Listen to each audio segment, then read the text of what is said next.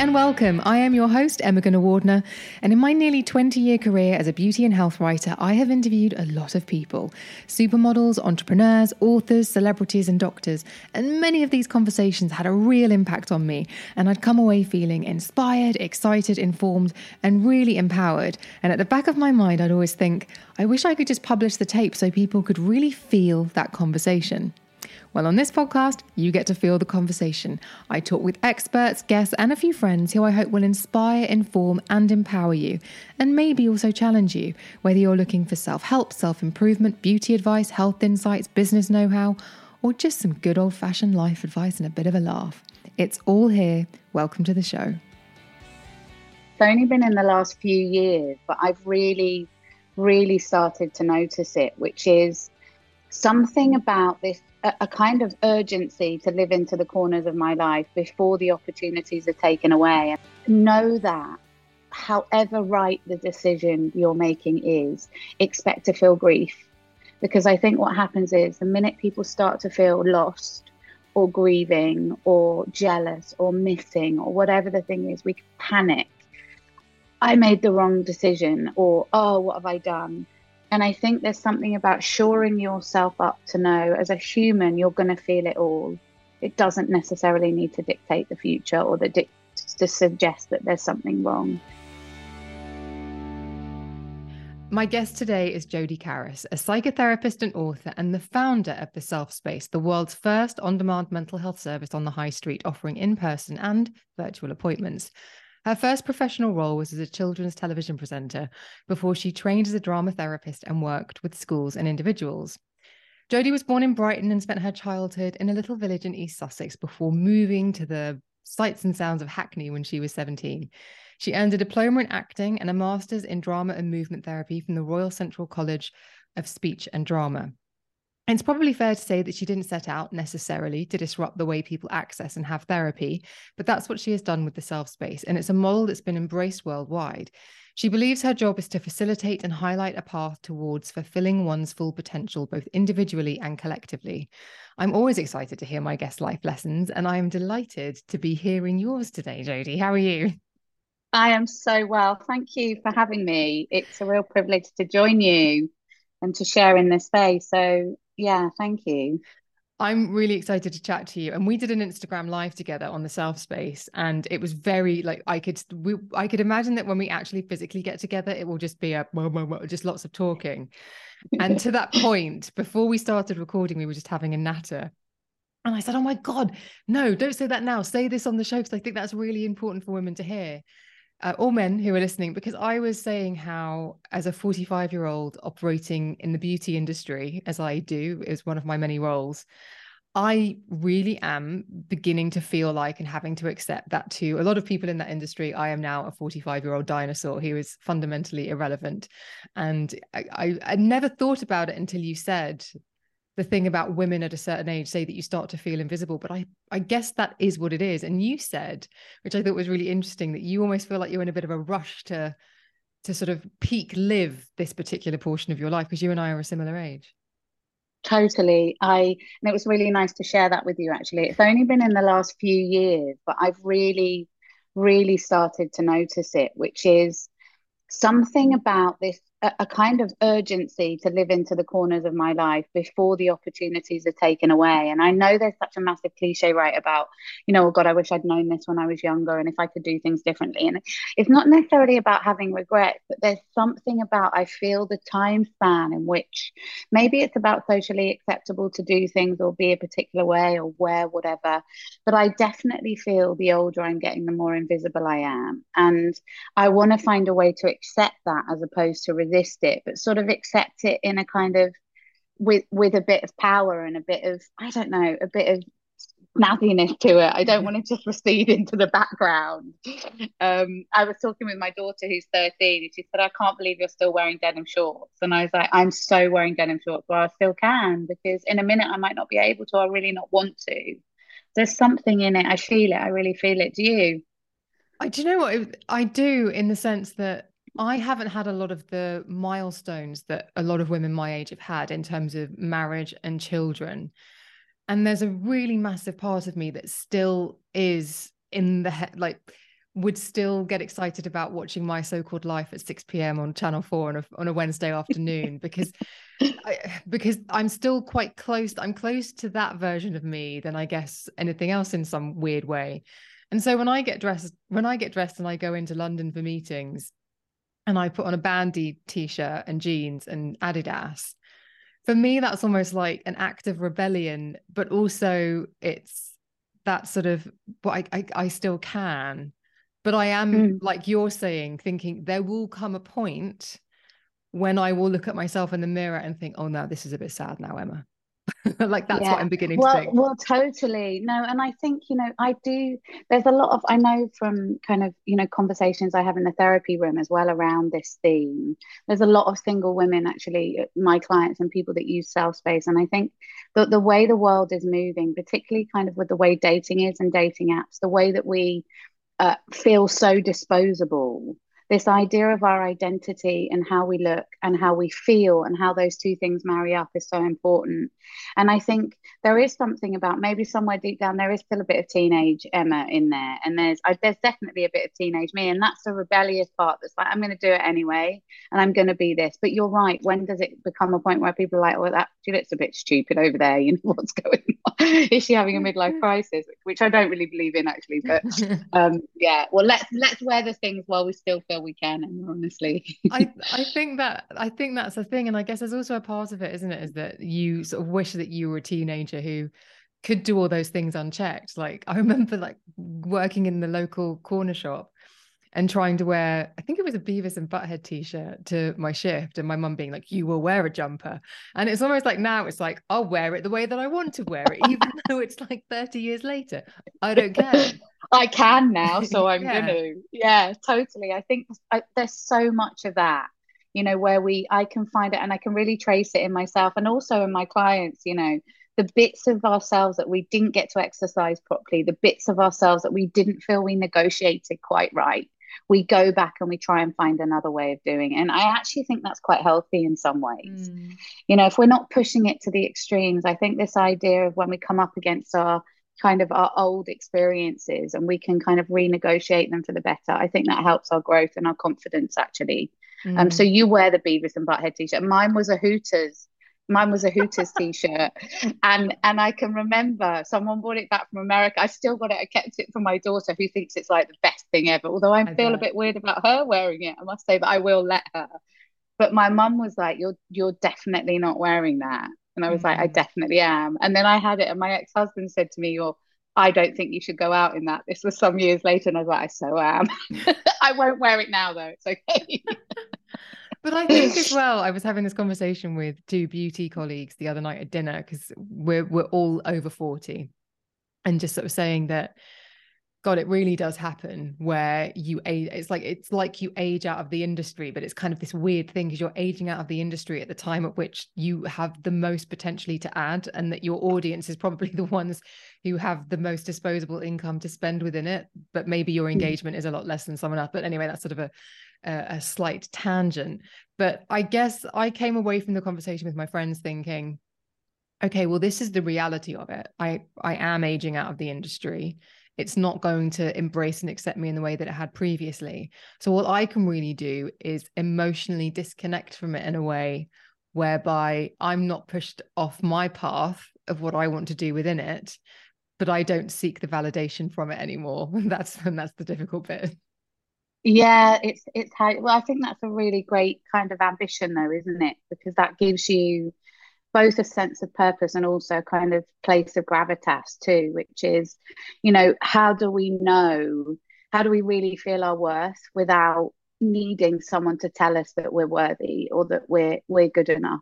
And I think we can all strive for it, but actually as humans we do need validation. Like it's so ingrained in us, even as children. We want to do well, we want to be praised, we want to make things better or good. And I don't think that stops. I think it's a natural propensity, but how do we get to a place where we need it less? And I think that's great. And aging out of the industry, gosh, what a horrible concept, but I know it's so live, it's so real, isn't it? And it's not the only industry. I think it's yeah, I know when I was in TV, even back then, I was 19, And it was a really brutal place to be around. Maybe you're not good looking enough, someone said to me once, or you're a bit fat, is what I used to get told. Oh my I was like a gosh. size 8. Not that it matters what size I was. You're a little bit fat. I can remember thinking, I have a lot of complexes, but I don't really have one around my body, really.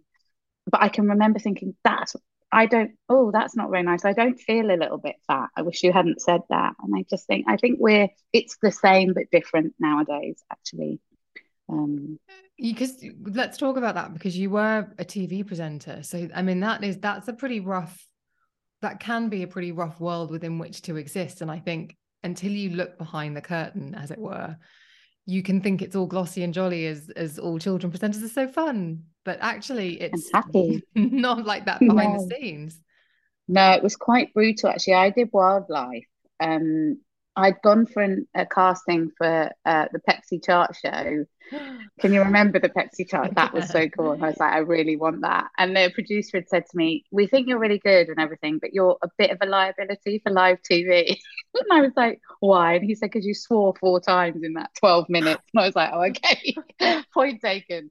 But we want you to do this wildlife show." And I said, "I don't know anything about wildlife, like nothing." And I've always been terrified of sharks, Emma. Like really, it was a Jaws. We were a Jaws With good generation, weren't we? reason. Totally. Still now that film terrifies me. But mine was so extreme. And later in life in therapy, I've kind of got under the complex of it. It's nothing to do with sharks. But I couldn't even have a hotel room facing the sea. That's how bad it was. And I had shark books under my pillow. Like I was obsessed. And so the producer said, yeah, so the first job it's a great white shark dive at night in South Africa. And I was like, yeah, totally. I can definitely do that. I'm really excited. Got off the phone. I was like, oh my God. I want to be on the telly so much. This thing about being validated and what did it mean to be on the telly, that somehow I've got to find a way to make myself do this.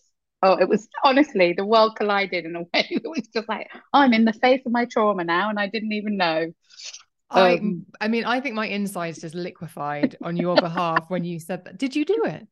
I did it, but it's the most harrowing thing to watch, Emma, because basically I had to. So this was for Channel 5 back in the day. I had to go to hypnotherapy to get myself to even get on the boat to go. And did the TV people And know about that you were having to do this?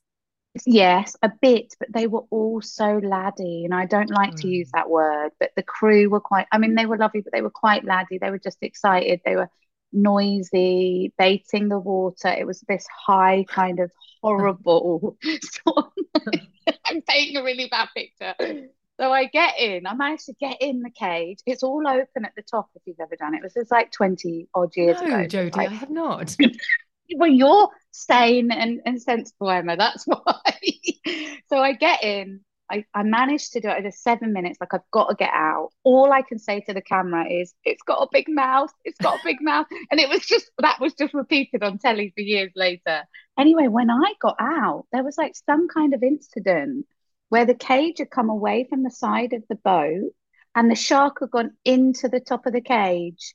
So the cameraman was sort of having to go like this with this massive underwater camera. I definitely would not have survived that. I definitely would have passed out. And so that just reinforced my fear. Like, what? Wow, this is awful. This has been awful. So you got out of the cage from the I got top, out. and Yeah, then got out. You jump across. after you exited the cage, the Yes. shark somehow got into the cage, and the person remaining in the cage had to use Was equipment to put to Sebastian.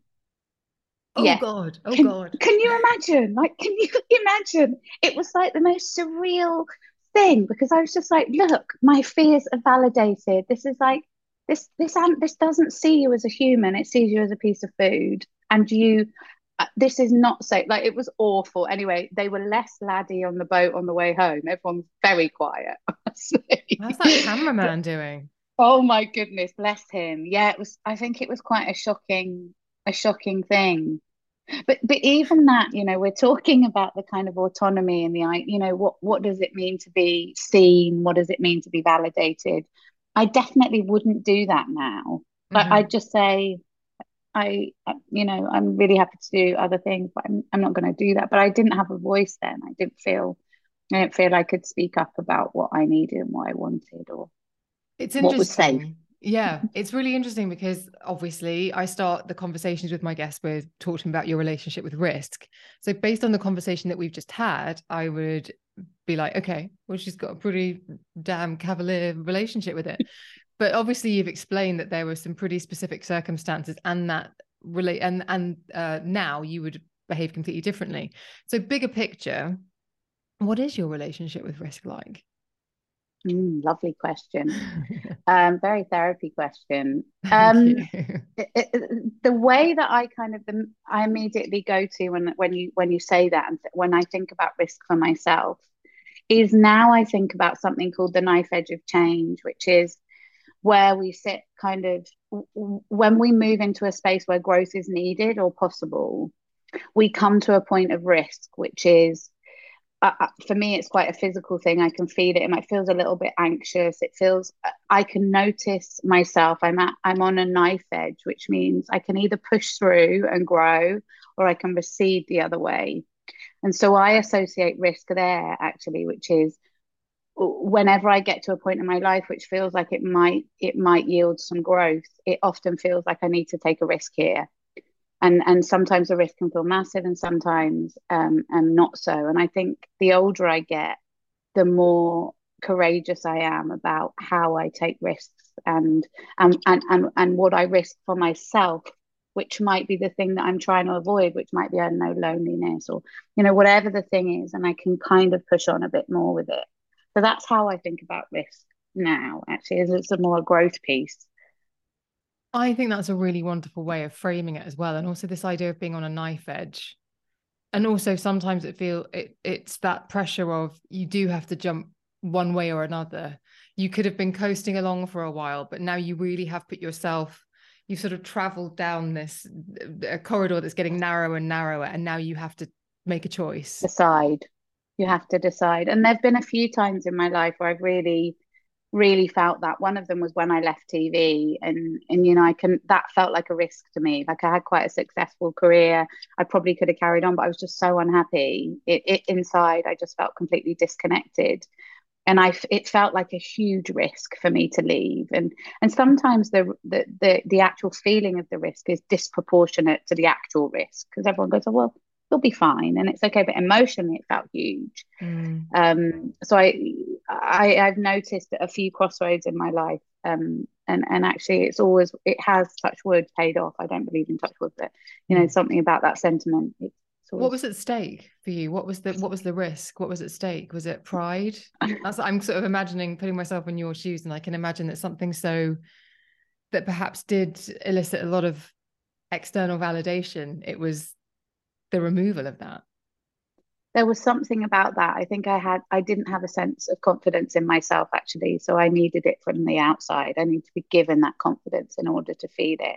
So I think I felt like, oh, I might be a bit of a flaccid whoopee cushion now that all that might go. There was that. And then I think there was something deeper for me in it, which was I was the first person in my family to go to study, to go to uni, to even go to college. Actually, I was except my aunt, who was quite amazing. But I also think there was something tied up in my relationship with my parents around that, which was they thought it was amazing that I was on the telly, and it was cool. There was only 5 TV stations back then. And I think the risk to me was, well, maybe I just won't be special anymore, or I won't be enough, so I think the risk was quite internal for me, actually, emotional. And actually, when I asked you about the specific risk, it wasn't about leaving your career in TV. For you, it was about leaving a marriage. Yeah, that felt like another point, a massive crossroads in my life, which so my ex-husband and I were together for 22 years. And so since I met him when I was 19, it still had such a huge amount of growing to do. And I didn't really know about endings. I hadn't seen relationships ending well. I didn't know that this is part of life, that this is such an important thing that our children and that young people know that friendships end, relationships with family end, and it doesn't need to be the end of the world. It can be a piece of growth, you know, it can be a piece of learning about ourselves and each other. And so it still feels like a massive risk sometimes. We've been separated for 5 years. Honestly, I think our relationship is better now than it ever was when we were together. He seems way happier. I feel more myself. Um, and I think I was just terrified of being on my own. I was terrified of, could I do it? I didn't know. And what about ending? Like, not even what's my family going to think, because no one's really together, but there was something about that. But I wanted to be different. I needed to make this work. I didn't know a healthy way of ending. I didn't think I did. Um, and so that felt like it took me a long time to get there, but I think it took me 5 or 6 years to get there, actually. The risk felt so huge. Do you think you were coming at it from, if this ends and we part ways, then that is a failure on my life ledger, as opposed to, if this ends and we part ways, this is the beginning of the rest of my life? Exactly that, exactly what you said first, that this is, and what are people going to think of a therapist that can't make her marriage work? You know, what does that mean? And for me, the making it work was leaving. The staying was actually just colluding with the fact I trapped myself and I couldn't make it better or different. And so yeah, I think that's a really good way of putting it. And I feel way more confident now from having done it, actually. I'm not saying it's all been easy or all good, but it's definitely better and positive in lots of ways.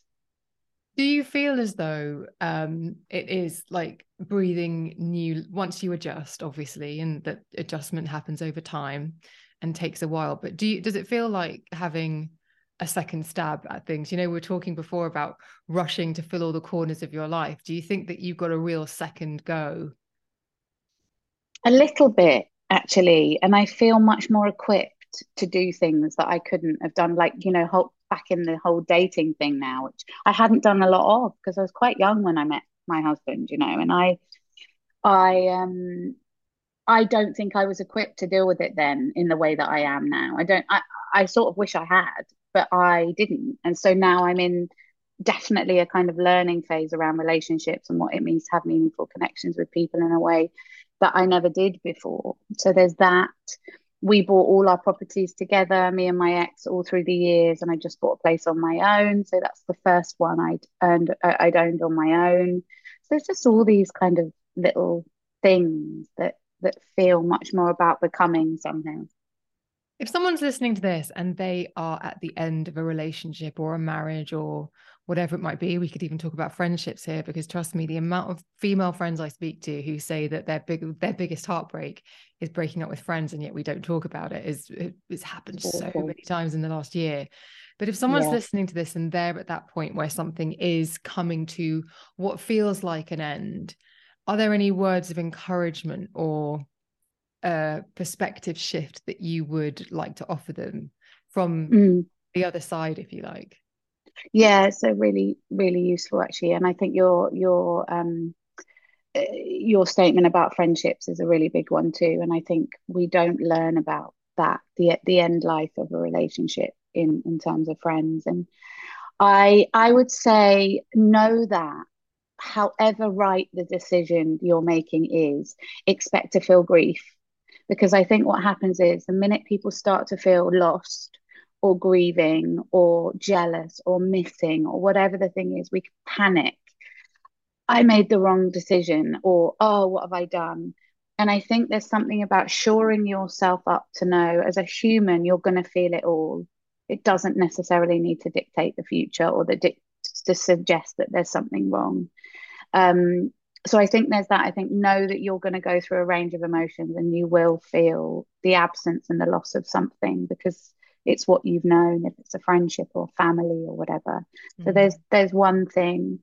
The other is something about how to talk about what feels difficult while it's happening rather than in the past, and know that you don't need to have all the answers or all the rationale. Like, people used to say to me, I don't understand why are you leaving, like why are you leaving your marriage? And I'd be like, I don't really know. Like it wasn't as concrete as, well, he did this or I feel this. It wasn't that. It was a multitude of other things. It's absolutely okay to say, I'm not sure, but you just have to know that I know and I feel it, and that's enough. So I Mm, think if you can't have it all written neatly in a kind of Instagram slide, that's very normal and very human. And I think we can panic about that. Um, there's some great reads that I can share with you too, Emma, that you might want to put somewhere for people to kind of to look at about relationships and what it means for those to end, and how to learn. And the other thing, I guess, is, and I know people talk about this a lot, is that how to stay soft in the face of pain and in the face of um real challenge and real hostility, which I think can come with the ending of things, conflict. mm, How do we stay soft? How do we, no, I don't mean soft and floppy, but I mean for yourself, softening is always the best way. What does it mean to know what you had, to feel so much gratitude for what's been, whilst you're faced with something really horrible right in that here and now? And trying to find that relationship to your own softness, I think will help. mm, um, I'm sorry, and I know I've hurt you, or I know, and this is hurting. And something about that, we often just attack or defend rather than just kind of being in it. mm. Do you, I would just be really curious, because I think, having mentioned friendships, there might be people saying, please ask about this, please ask about this. Is Mm, it something that obviously you can't divulge specifics, but is that a topic that you have found that perhaps people lean on self space for dealing with yeah. friendships ending? Obviously, I think relationships is quite well known and accepted, but I think perhaps seeking help for the end of a friendship and trying to make sense of that can be, I wonder if you deal with that quite a lot. Hey, I'm Ryan Reynolds. Recently, I asked Mint Mobile's legal team if big wireless companies are allowed to raise prices due to inflation. They said yes. And then when I asked if raising prices technically violates those onerous two-year contracts, they said, "What the f*** are you talking about, you insane Hollywood ass?" So to recap, we're cutting the price of Mint Unlimited from $30 a month to just $15 a month. Give it a try at mintmobile.com/switch. $45 up front for 3 months plus taxes and fees. Promo rate for new customers for limited time. Unlimited more than 40 gigabytes per month. Slows full terms at mintmobile.com.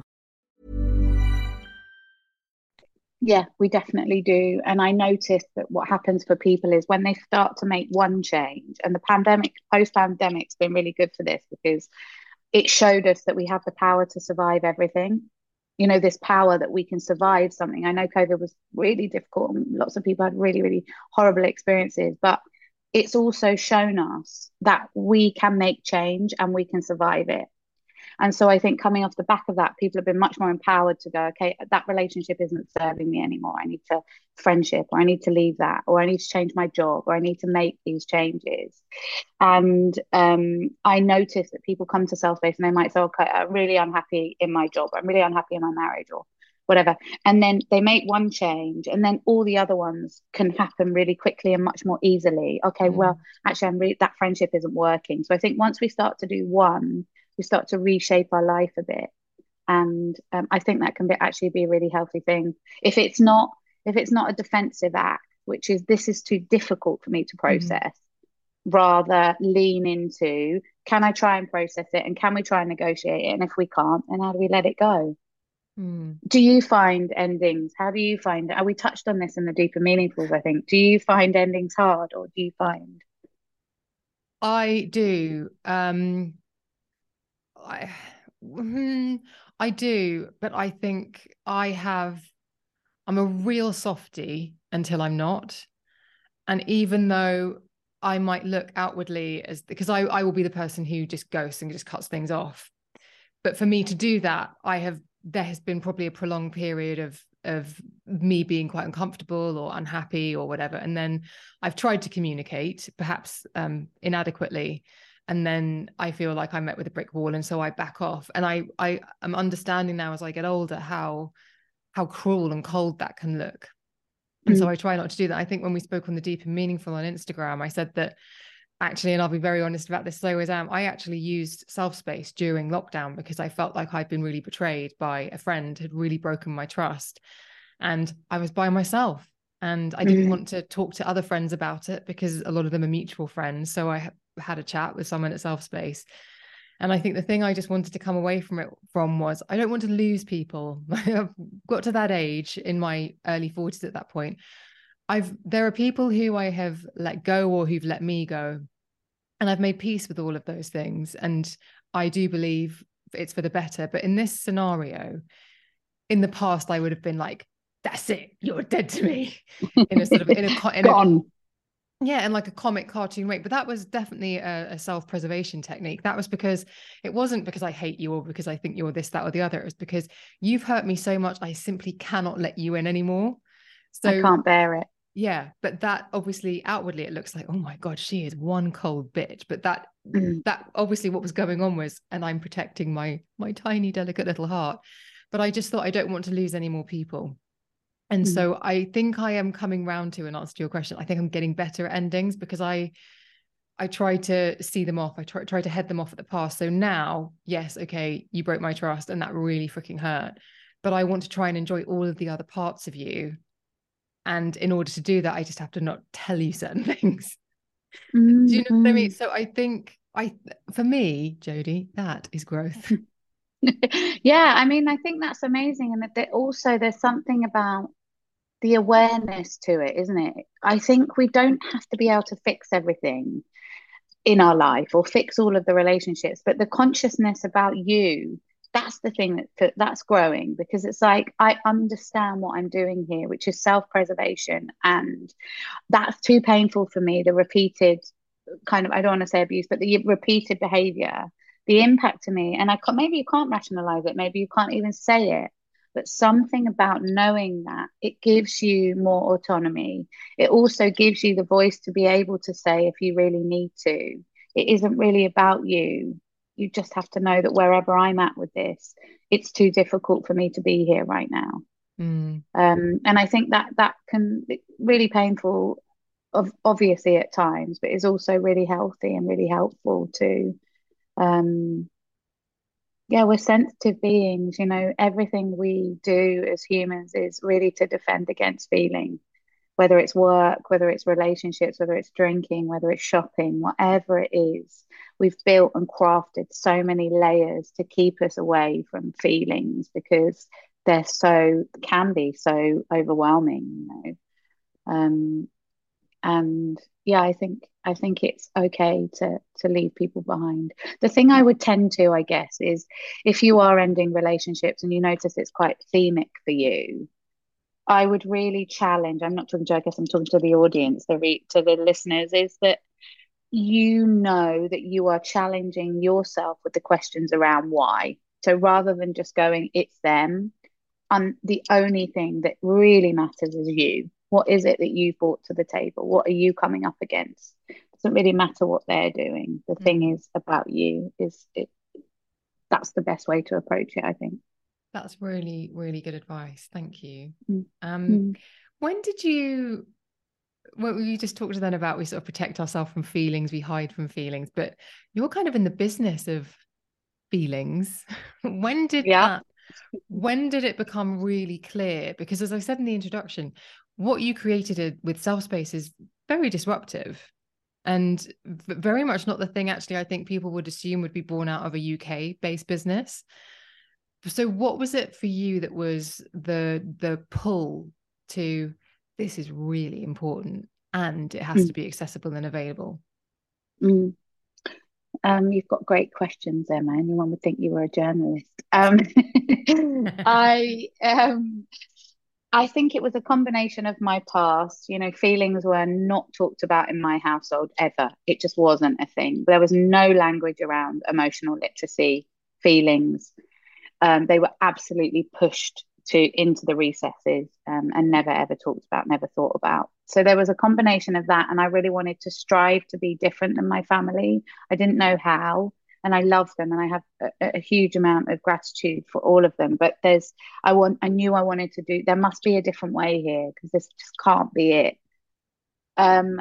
Coupled with a kind of real curiosity about what was emerging at the time, just before I launched Self Space, which was people saying, businesses particularly, can you come and talk about can you talk about therapy and feelings and mental health, but don't say any of those words. We don't want you to say mental health. Like somehow mental health in itself, which is an amazing thing, was contagious and bad.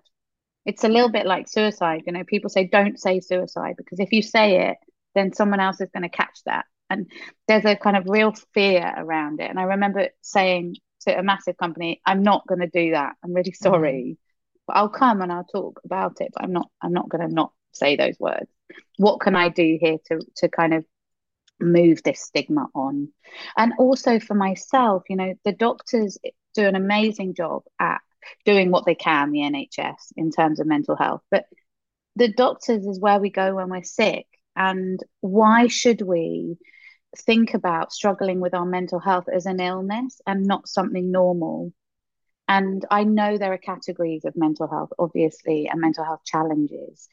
But for me, there was something about how do I raise the aspiration here? How do I make this a thing that people feel good about going to, want to flex that muscle, rather than, oh, I've got to wait until I'm unwell and then I'll go to a doctor who'll tell me, oh, you are unwell. And so I thought there has to be something. And then the Americans are really good at it, as you say, they're much, much better. But in the UK, there were sticky kind of chairs in strip lighting rooms where you got diagnosed and prescribed medication. There wasn't a space which was like, who are you and how are you doing? It's okay, let's just talk about it. Did you find that people sort of almost dismissed you in those early days as like, oh, for God, you're such a navel gazer? I just can't with it. Yeah, you Wally. Yeah. Actually, do you know, this concept was received so well, honestly. I think the world was ready for this. And I'm not saying, you know, we're world dominating, but we had a cute little stable in the back of Shoreditch, and I thought, I'm just going to open it. I mean, I didn't have everything ready in terms of strategy and data and everything. It was like, I'm going to open. And within 3 months, we were full. And people would walk past, and then I one business signed up, and now we've got 150 corporate partners, and we've just started doing marketing in the last year. We didn't do any outreach, and I think it was just there was something about it that people like, I can understand this, I get it, and I can get on board with this, and I feel good about it, and I want to go there and I want to take my photo outside, or I feel better about this. I don't feel as if I'm an outsider, which is what was happening with mental health before. If you were struggling, you were at an outsider, or them. What's wrong with them? As opposed to all of us struggling humans. I'm so pleased to know that you came actually. I didn't know that actually. So I did a virtual appointment during lockdown. Did you just do one? Yep. Would you go back to it? I'm not saying self space, but would you go back to therapy if you felt like you needed it? Yeah, I had a really good period of 14 months with a therapist, and that was when I fully broke down several years ago. And I went every single week religiously, and it was one of the most helpful, transformative things, because it was the first time somebody where I could be reflective or I could be honest, and I didn't feel judged. And I remember when my therapist actually left and said, this is really hard, but I'm actually moving, I'm leaving the area. I broke down. We both had a little bit of a cry. And I said, part of it is because I realized that I've been like the truest version of myself in this room, and you don't hate me. And I thought, oh, that's so amazing. Yeah. And it was really wonderful. So, but I think obviously during the pandemic, things were tough. And then that thing happened with my friend, and it really knocked me for 6. And I thought, okay, well, I obviously need some support here. So it was very easy to just go online, book an appointment. I think I did it within 24 hours. I had my session. So yeah, you can normally get a session at Selfspace within an hour. Actually, we're nearly 150 clinicians now, and like you say, we do see people weekly. We see some people twice a week. They come for years, or they might come once, and we have a much more autonomous service than lots of other providers, which is you're in charge of your mental health. You get to say when you want to come. It's not us. We don't know you better. You know you best. And I think that's got to be the driver towards mental health, whereas before it's been the clinician is the all-seeing, all-knowing eye. I don't prescribe to that. I believe that the client knows himself way better than we ever could. And I think the playing field should be level, which is we're both humans in this space, and I'm going to do my best to help you to help yourself. Mm-hmm. and I'm going to champion you, and I'm going to call you out, and I'm going to be here when I say I'm going to be here. And I think that's the best that we could do. But I think, you know, as you say about your experience in therapy, I think, you know, what you experience in that relationship, you can then take that outside the room. So that thing that you might never have had, that really intimate relationship, which feels different, the thing you learned about that, the quality of it, can be the thing that you bring into the world. It's a place to practice, is what therapy is what I think. Also, I'd be really interested to know what you think about, because when I was going into therapy in that sort of time, it was still before the mental health conversation, I think, had matured into something, dare I say, mainstream. And for me as a journalist, when you start seeing it in Sunday supplements, you know that it's kind of about to hit critical mass, right? And I think very much probably 9 years ago, it was before that real build. And I was very much on this podcast advocating talking about your feelings, going and having therapy. I was talking to various experts about their mental health journeys, or I was talking to psychotherapists, or talking about very specific issues, depression, anxiety, and getting as many people on the show as I could, so that someone who perhaps wasn't open to, couldn't for any reason access it, or hadn't even thought that it was something for them, they could listen to a conversation that might be a spark to really help them on their journey. But what I've noticed, and I have very consciously moved away from being somebody who creates content around mental health, if I'm being brutally honest about it now, is that something in the last few years happened whereby it, instead of being a conversation to help somebody figure out where they're at so that a path could be plotted towards the version of themselves that they wanted to get to, it is now a labeling, almost like a labeling service. And I find that very unhelpful, because if you'd said to me 9 years ago, Emma, you've got depression, you've got anxiety, and that was it, then I would just have said, well, can the world treat me differently then? Because I've got depression, I've got anxiety. Whereas I came into things at a point when it was like, right, you've got depression, so counseling will really help, and you'll begin to get back to not necessarily the old you, but the new you, a version of you. Exactly. So you can tell I'm blathering now. No, not at all. I totally think what you're saying is so relevant. And I've been having a lot of these conversations, and I'm really against labeling, actually. And we don't diagnose at Self Space. And often when people come in with a diagnosis, I pay little attention to that.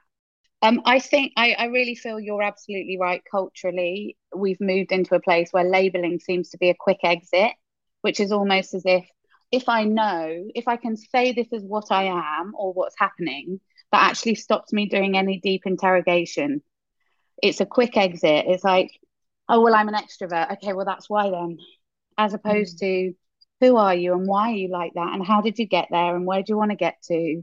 Like you say, teasing out the human in it, as opposed to just quickly slapping a label on it and then believing that explains everything. And not being a narcissist is one that I could keep hearing, you know, or they're a narcissist, she's a narcissist. And it's like, okay, well, maybe they have narcissistic traits. Maybe we all do. Yeah, exactly. And maybe they really are, but that doesn't really matter. What matters is you and how you feel and what's happening, and how did you get here. So I'm a bit anti it all. I think categorizing too clearly and not allowing ourselves to sit in the gray, which is not knowing, which is actually a really, really important place to be. It's very rich and fertile, which is we're with the feeling of it as opposed to the thinking and idea of it. I think the thing that I've noticed, and even I was watching some reality TV show, and I think somebody was basically hysterically crying, said, it's affecting my mental health. And you can tell it was Towie. It was just like, it's doing my mental health in. And it's almost like you've even changed how you use the vocabulary. And it's like, well, how is it affecting you? And it's just to say, it's affecting my mental health. I think it doesn't actually say anything, does it? Not really. I know what it was. It's giving me mental health. I'm just like, what does that even mean? Doesn't even make sense anyway. This idea that that mental health, like, it's a bit like, I really wish I really wish we didn't have that concept, mental health, in some way, because it's just all health. Mm. It's all feelings, it's all something. And it there is a lot of that. Poor Towie and those things, Love Island and stuff like that. I don't, I don't want to run anything down, but gosh, the world has a lot to answer for right now in terms of what's happening to people and how they feel. I think it's the thing of, it's all well and good to open up the conversation about one's health when it comes to mental and emotional issues. And it's great to have a varied vocabulary around that. But I think what we've done, when I talked about, when it's in a Sunday supplement, it's hitting critical mass, is we've armed people with so much vocabulary around it. But the vocabulary is kind of meaningless if you don't know where it can take you, or if it's just words that you're using as descriptors rather than words that you're using as points on your journey. And exactly that. And if you aren't doing the work, the labels, the language doesn't really matter. So I think it's about, if you can use it as a springboard into, wow, I wonder if maybe there is some intergenerational trauma in my family, or that's piqued my curiosity. I want to do some more excavation on that. Great. Use it to springboard deeper thought, deeper inquiry, rather than just sitting on the top of the thinking, which is the cognitive piece, which actually you need the feeling and the thinking to marry up for it to mean anything. So I guess if you notice that you're returning to particular things over and over again on social media, if you're searching things, not necessarily a diagnosis, but why am I feeling, or whatever the things are, really take notice of that, which is, I'm curious about myself, and that's a really good thing. Now, where can I go with it? Rather than just putting yourself into a hole of diagnostics and traits and things like that. Do you think it's possible to dig a little bit too deep? And I ask because I had a conversation with someone recently who was like, I think you need to go and investigate research your ancestors, because that would really fill in a lot of gaps. And I'm like, really? I was really closed off to it. I have to be honest. I was a little bit abstracted. I was like, really? Got enough on my plate without, I don't know, going down the library. Time for that. Well, gosh, yeah. I mean, maybe we can. I think our families are so complex, aren't they? And it depends if it really interests you. I think if it interests you, I'm not sure how many answers it will give you. But if you have a curiosity about family lines or traits of behavior and you want to change it, I think it's quite useful. I don't know. I'm a bit with you. I'm a little bit on the fence with it. I think, how does it serve us? If it gives us a sense of kind of tapestry of our lives, or it gives us a kind of sense of gravitas to something, great, do what you need to do. But knowing about your ancestors is not doing the work on yourself. Not really. No, it was interesting recently because I've spoken on this podcast about really struggling with food, and recently just not leaning into it is the wrong word, but just sort of accepting that it's an eating disorder. And quite a few people, actually in a professional context, have said to me, would you write about it and maybe talk about how it's linked to a childhood trauma, or can you trace it back to a moment in your childhood? And I'm like, how is that? Like, this is about living day to day. Like, really, I have to wake up in the morning and know what my plan is. Like, if I spend a lot of time just going, yeah, do you know, it was when that girl called me fat in the playground, that was what did it. I just don't know what the value is in that. I mean, all I can think is, looking back, there probably were a few moments like that unbeknownst to me, subconsciously, I internalized, and that's what led to what it led to. But just knowing that for certain, which I will never know for certain, will that really help my recovery? Oh, interesting. You raised some really amazing points. I think in that context, yes, I do. I do think it does help, actually. Oh. I don't think, but I wouldn't go down that route, which is, I don't necessarily think the behavior we adopt necessarily has to do with an event that was linked to that thing back in the past. So it doesn't necessarily need to be linked to the fact that somebody called you fat, if they did.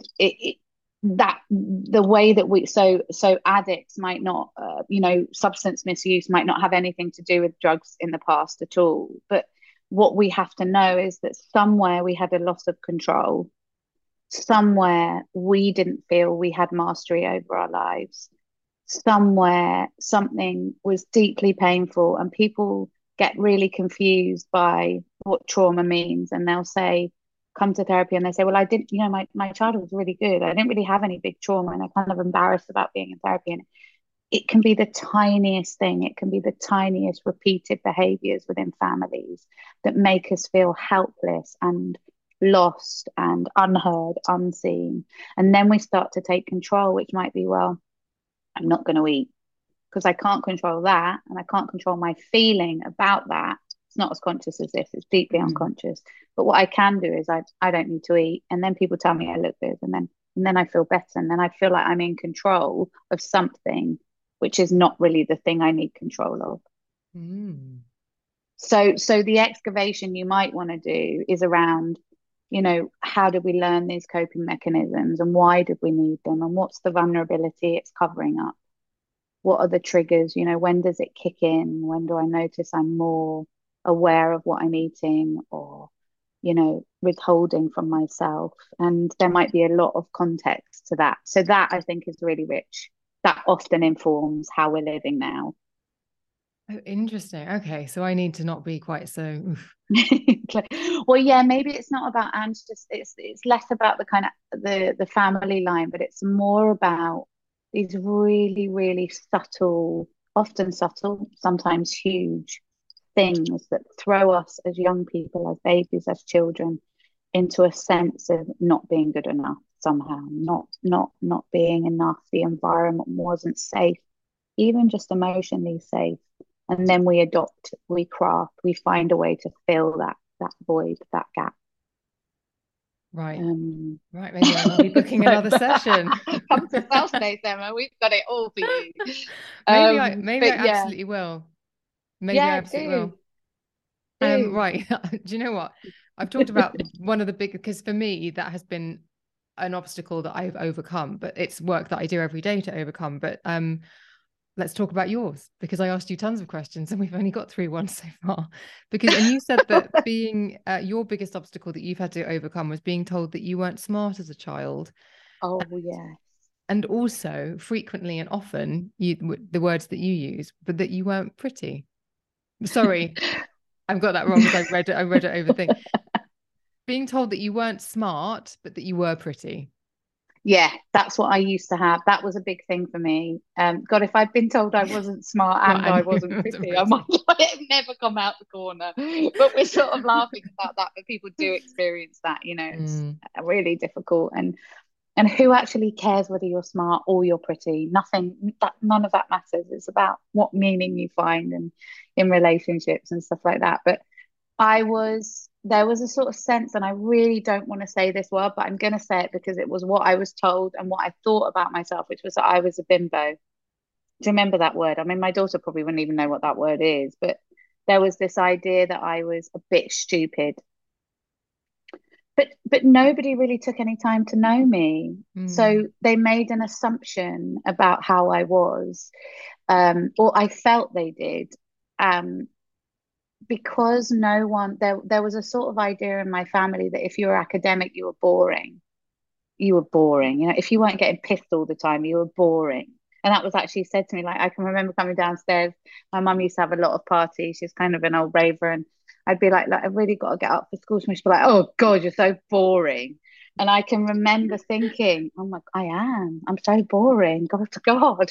And so there wasn't a sort of championing of, and I wouldn't call myself an academic anyway, but I am quite entrepreneurial and I am quite smart. I'm quite quick, which is the opposite of what I was told I was. And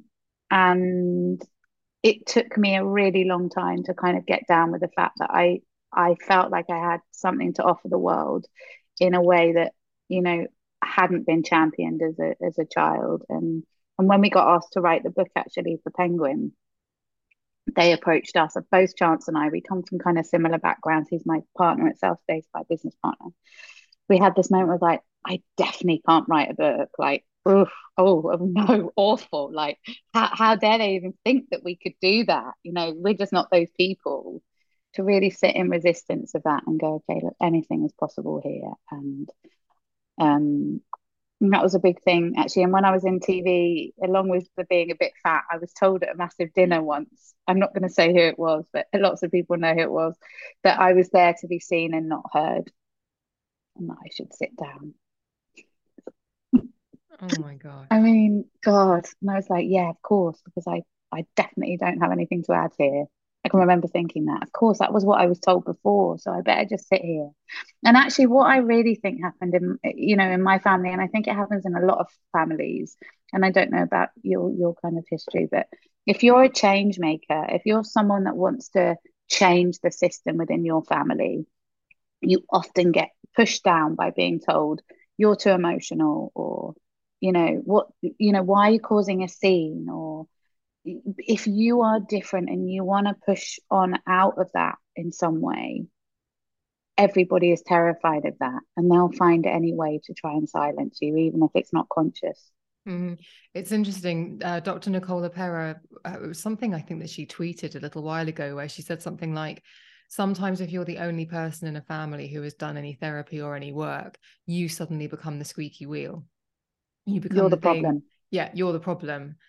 And I would say I've had a conversation with my family about that recently, just saying I had to do the work for me, but obviously the sort of ramifications for the family were that obviously it wasn't something that just went on in my head. It was something that then became a bigger part of who I was. And then, yes, you're absolutely right. It's like you're bringing things up that, God, just let it go, Emma.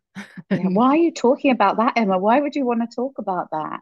Or, and I don't think my family definitely weren't malicious about it, and they're very supportive of what I do.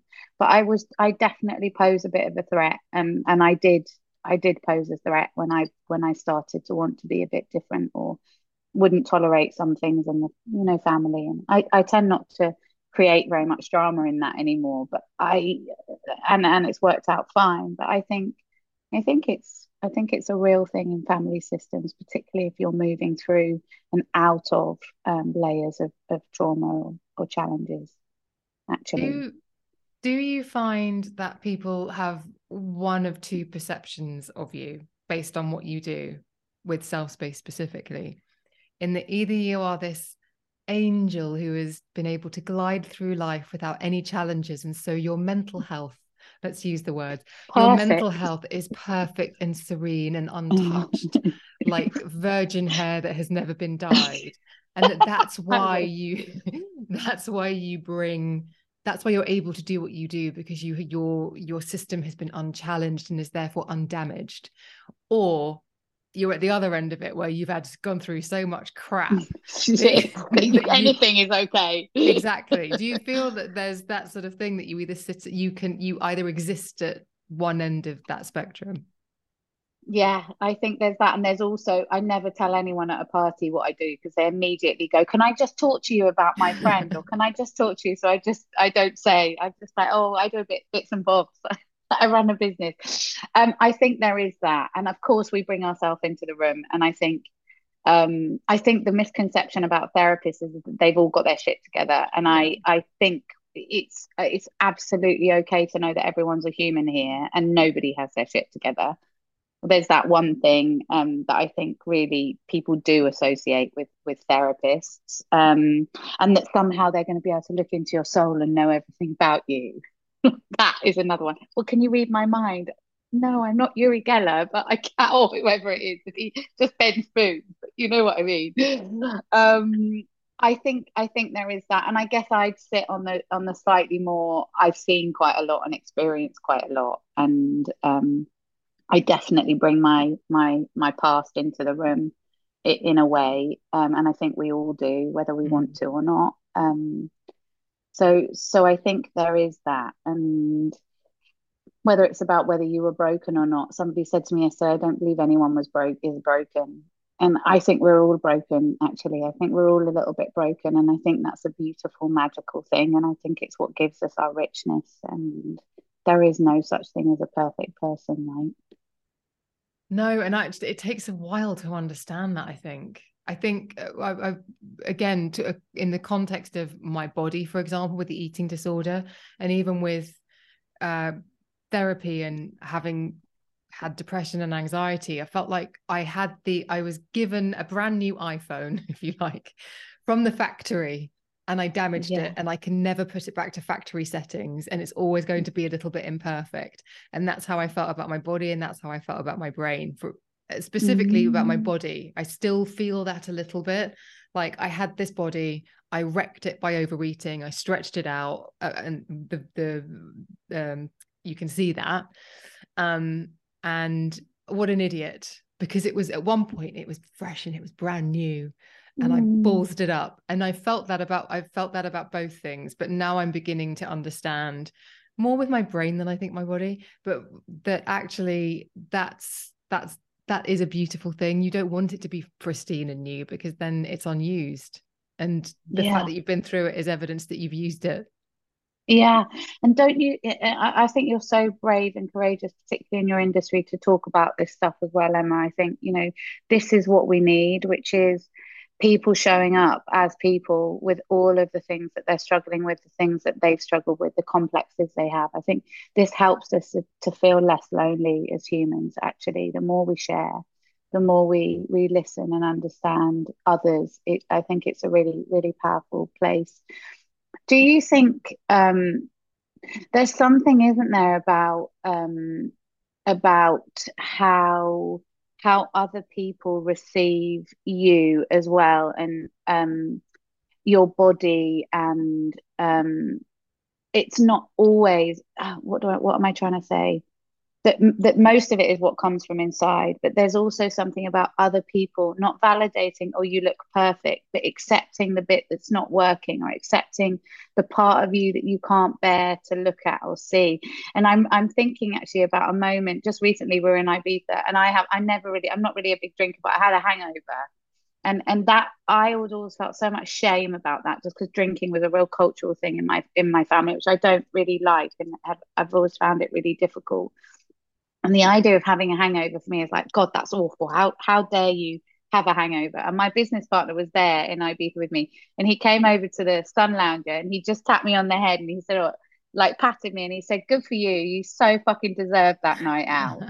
And there was something about that was so permission giving, that I wonder if there's also something about the people in our sphere and how we're received in all of our imperfectness, which also helps us to come to terms with it and be okay with it. Yeah. I don't know if you feel that. Yeah. I think so. What do you see when you look in the mirror? That's one of our deep and meaningful questions. Do you feel positive about your body now? I do, because I've changed it. But it's not about how I've changed it aesthetically, the size or the shape or the weight of it. It's about, at some point a few years ago, making a commitment to myself to be really honest about what I was doing to it with food, that it wasn't anybody else's fault. It wasn't my hormones, wasn't my glands, wasn't the patriarchy. It was me eating the stuff. Like, do you know what I mean? It wasn't Love Island, it was me. It was me. And deciding I was never going to go on another diet again, but that I was going to put myself first when it came to the choices I made around eating, and it didn't have to be perfect. And so for me, it's about, when I look in the mirror, I like what I see, because I've unlocked something that was very, very, very challenging and complicated, that took up so much of my time. I'd wake up in the morning and first thought, what does my gut look like? I'd look in the mirror, I'd start sucking everything in. I called in sick. Everything about every decision I made for maybe the first half an hour of my day was about, okay, I've got to get out of bed. How do I conceal? How do I not see myself when I'm changing? It was just, there was a lot of shame and hiding going on. And I didn't want to live like that for the rest of my life. And I just, again, it was being in my early 40s, wanting to live to the corners and thinking, I've half lived my life without a shadow of a doubt. This has robbed me of so much joy and so much kind of peace. And yet, unless I told you, you would have had no idea what was going on. Yeah. And so I just thought, this is a mental prison of my own making. And I want out of it. Please. Yeah. Amazing that you managed to find that way, because I think it's such a cliche that this life is so short, but it so is. And it's, no one is going to make this better for you. That's what I think. I really believe that, even a therapist, it's about you believing you deserve to live better. You deserve to feel okay. This is it. This is all we've got. Is this just this one time? And if we are not, really empowered in that, kind of, what's the point? And I don't mean what's the point in being here. That's not what I mean. I just mean for you, what is the point? How is it serving you? How is this cycle of pain that people often find themselves in different ways for different things, whether it's a difficult relationship, whether it's work, whether it's just, okay, that change is possible. Change is always possible. Always, always. Yeah, absolutely. My goodness. We've covered a lot, haven't we? We have, and it was an unexpected, and also the thing that we need to tell listeners is it's a scorching hot day and we are both sweating. I never sit in a vest, actually. I'm going to be like RPR, and I'll be like, what was going on? It's like 900 degrees here. And maybe at some points we've tackled subjects that do get me a little bit hot under the collar and nervous, but genuinely I am shining because it is just so warm. But we have covered a lot of ground. And I do think it's really special what you've done and what you've created. And I hope that what a conversation like this does is it brings people back to, not brings people back down to, but I think because of what we were talking about earlier with the way that there's been a shift in tone, and I think it's a tonal shift that actually fundamentally isn't that helpful in what we're trying to do. I think hopefully this is the kind of conversation that will bring anyone back who maybe feels like they've kind of not lost interest, but lost enthusiasm, or just feel like it's all gone a little bit too far. Yeah, I agree. And I also think conversations like this and, platforms like yours are really important, because I think we find ourselves in others, and whether it's a moment in what's been said, whether it's something that resonates, I think, as humans, what we're looking for is some type of connection. And we find that in other people, whether it's people we know, whether it's, these types of things. And I think that's so important. Intimacy is the most important thing for our sense of fulfillment in life. And I think that comes from others. I 100% agree. Thank you so much for saying that. And thank you for throwing some questions my way. I wasn't expecting those. That'll be the therapist in me, Emma. No, I know. And do you know what? As soon as you asked the first one, I thought, this is brilliant. This is absolutely brilliant. It's nice to have that exchange. It's nice to have the back and forth. So this has been great. I think we should have you back on at some point to maybe deep dive into some other topics. But thank you so much for joining me. And also I will put the links to Self Space, to you, to everything in the show notes. But thank you so much for joining me. Thank you for having me, and let's go for lunch or dinner or something, because I would love that. Thanks for having me, Emma. It's a deal. Thank you so much for listening to that episode of The Emma Gunn Show. I do hope you enjoyed it. I appreciate your time hugely. If you did enjoy it and you never want to miss an episode, then please do hit the subscribe button wherever it is that you are streaming and downloading this episode. It's also where you get the opportunity to leave a 5-star review and a rating for how you feel about the show, and I'd be so grateful if you wouldn't mind leaving one. If you want to get in touch with me, email me at thebeautypodcast@gmail.com. I would love to hear from you. Or you can DM me on Instagram and Twitter, where I am at Emma Guns. If you fancy chatting to me and thousands of other fellow listeners of the podcast, then click the link to join the Facebook forum. The link to join is in the show notes, which can be found wherever it is that you are streaming and downloading this episode. You have to answer a couple of questions, but we cannot wait to see you there. Come over and join the conversation. Thank you so much for listening. I will see you on the next one.